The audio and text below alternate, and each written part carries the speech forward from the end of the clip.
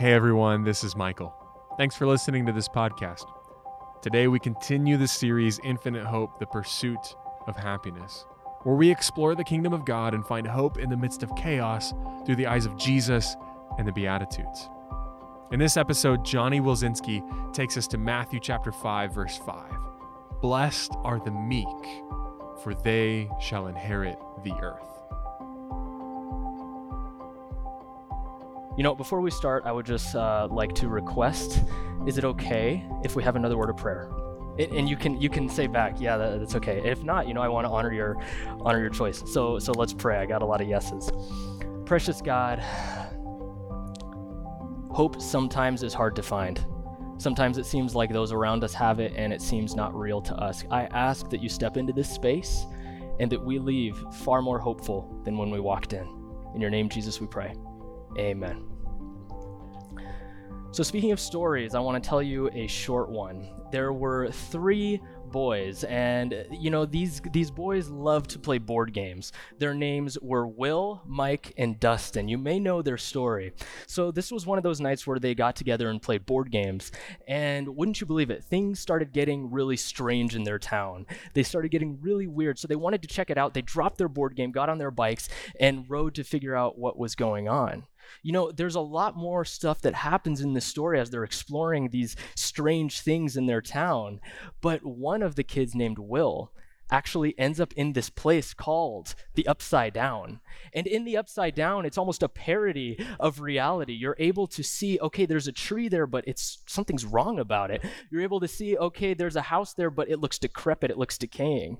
And this inverse of reality is exactly what Jesus is speaking into in the Beatitudes. He is telling us that we are in this upside down parody of reality. We are in this space that we're not supposed to actually be in. The Beatitudes ironically twist this story from Stranger Things, by the way, if you didn't pick up on that. It's from Stranger Things. We, without Jesus, live in the upside down, but it's so normalized that we get used to it. Jesus' Sermon on the Mount, the Beatitudes, these ridiculous blessings wake us up from that upside down because he shows us that in our brokenness, he's actually giving us more strength. So the verse we have today, blessed are the meek, for they shall inherit the earth. This is the 3rd blessing that Jesus pronounces on those who are listening.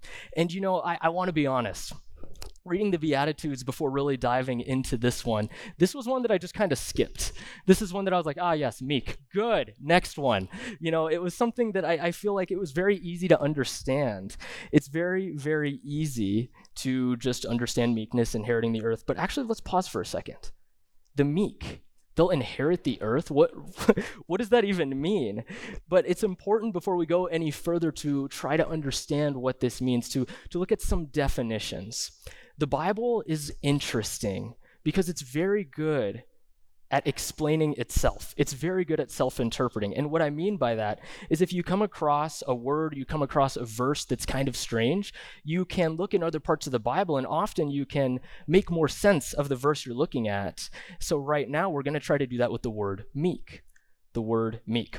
Okay, so let's go into the Greek. And I decided I'm going to insert a funny joke here about how it's all Greek to me because my dad always made that joke and he thinks it's funny, so at least I'll get one chuckle in the audience. Thanks, Dad, for showing up. I appreciate that. So super quick breakdown. For the most part, the New Testament is Greek and the Old Testament is Hebrew. There's a lot more nuance than that, but that's the simple of it. So when I talk about the Greek, this is the language that the Beatitudes are written in, these verses that we're looking at in these 4 days. When I talk about the Hebrew, that's the language that was used thousands of years prior to Jesus, as well as just a few hundred years prior to Jesus. Okay, are we on the same page? Clear as mud?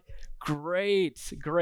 Okay, the Greek word used here for meek is praus. And that can mean meek, gentle, mild. This is kind of what we understand of when we hear the word gentle, meek. The adverb form is, in the Greek understanding, was used to describe a quiet and friendly composure, someone who didn't really get too upset when things went the wrong way. But what's important about the Greek understanding here is this was an active attitude, a deliberate acceptance, not just a passive submission. In their view, greatness of soul was demonstrated by the superior acceptance. So among the Greeks, gentle friendliness or meekness is highly prized as a social virtue in human relationships. Okay, that sounds pretty good, right? Like that's something we can be like, yeah, I really want to be meek. There is this form of meekness that's really revered in even today's society. This is the kind of meekness you see after a salesperson kills it in a presentation. She won the client, but she won't accept the praise. Rather, she's like, oh, it was a team effort. We've all seen that meekness and that humility. It's much better than being braggadocious and saying, look how many sales I got. I'm the top salesperson. We all know that guy. That's not the kind of meekness that we're a big fan of. But there's another kind of meekness that I think Jesus is really referring to when he talks about blessed are the meek. There's another meekness that some of us are really relating to. Maybe we know somebody in that space. This meekness is represented in the Old Testament as the word ani.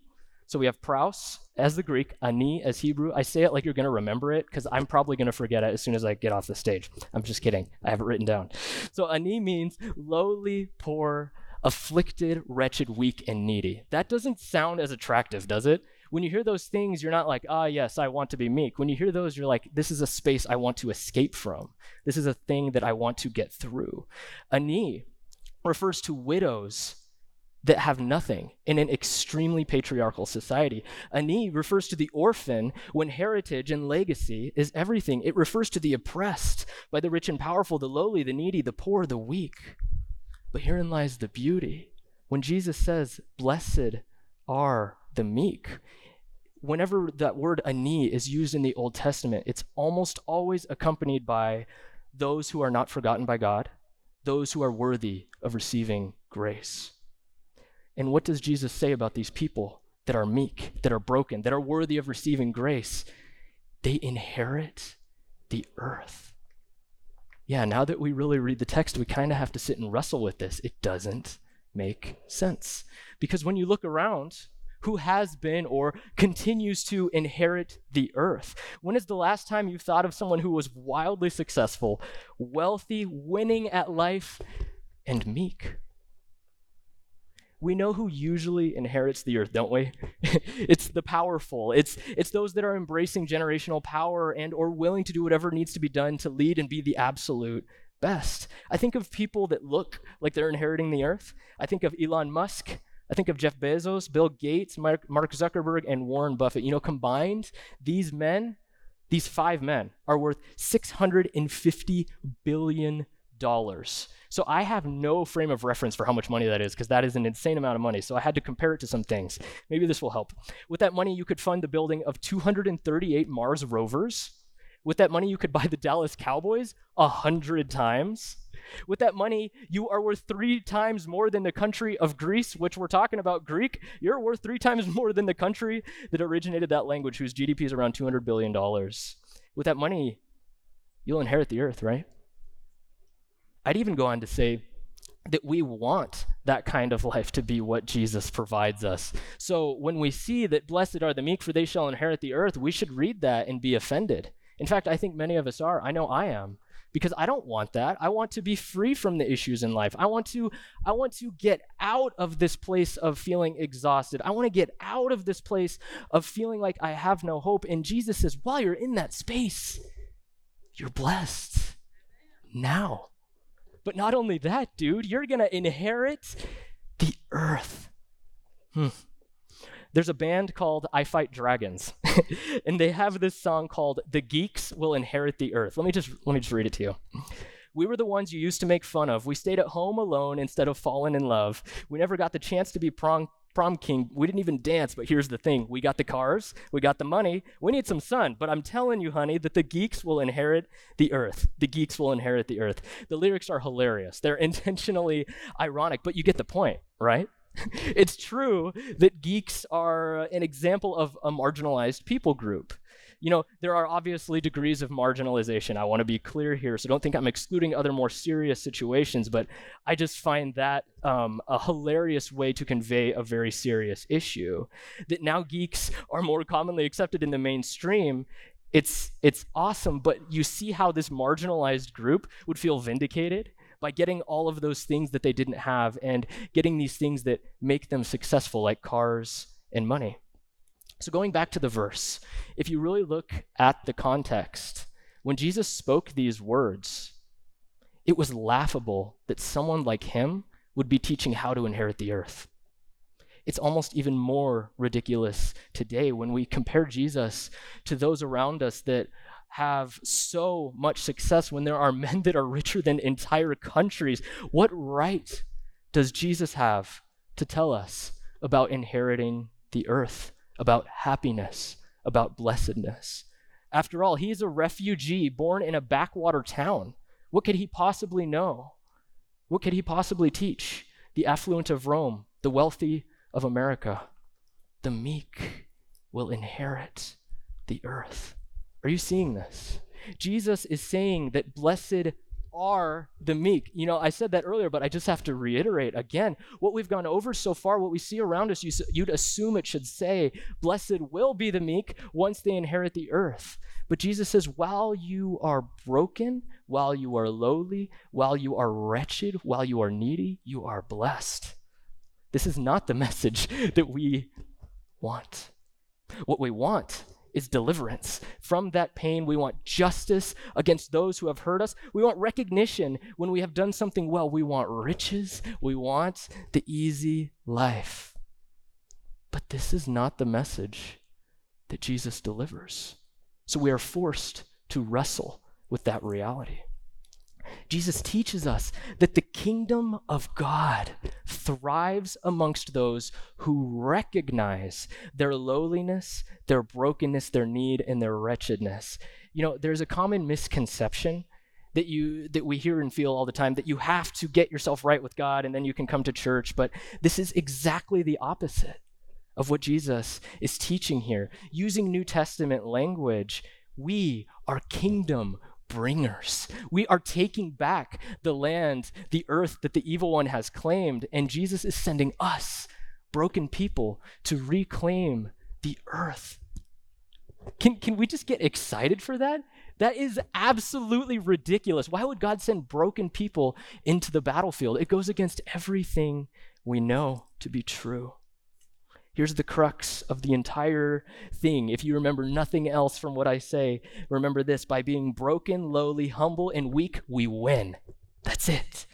How can this be? So let's see if, looking at another verse, remember we were talking about looking at other verses to see if we can understand. Let's see if there's another verse that helps us understand what's going on here.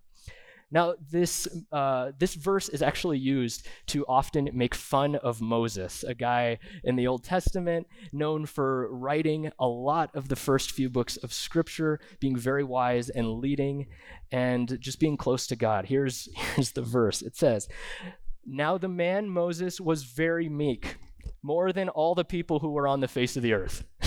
So that's Numbers 12:3, and I'll break that down in a second, but when I first read that, I immediately think, I'm so sorry, I think in like pop culture, so you're gonna have to bear with me.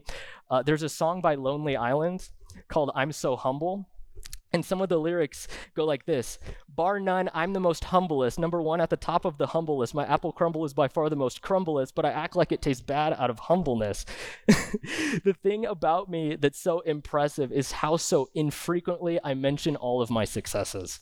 So this is the kind of thing it feels like when Moses is basically patting himself on the back saying, I am the most humblest out of all of the people in the world.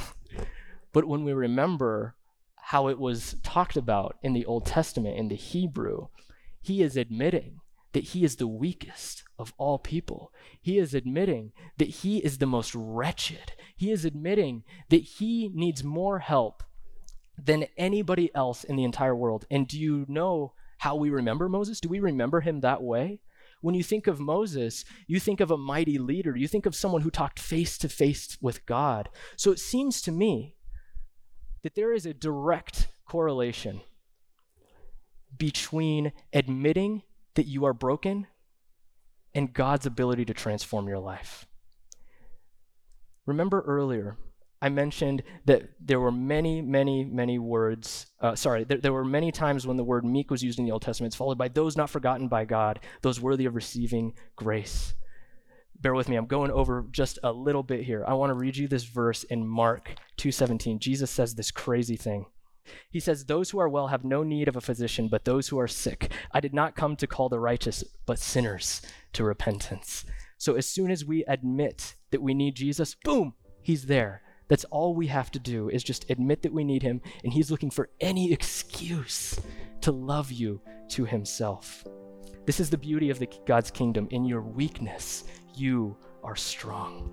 I want to leave you tonight with a quote from Paul in his second letter to the Corinthians. "But he said to me, 'My grace is sufficient for you. For my power is made perfect in weakness. Therefore, I will boast all the more gladly about my weakness, so that Christ's power may rest on me. That is why, for Christ's sake, I delight in weakness, in insults, in hardships, in persecutions, in difficulties. For when I am weak, then I am strong.'"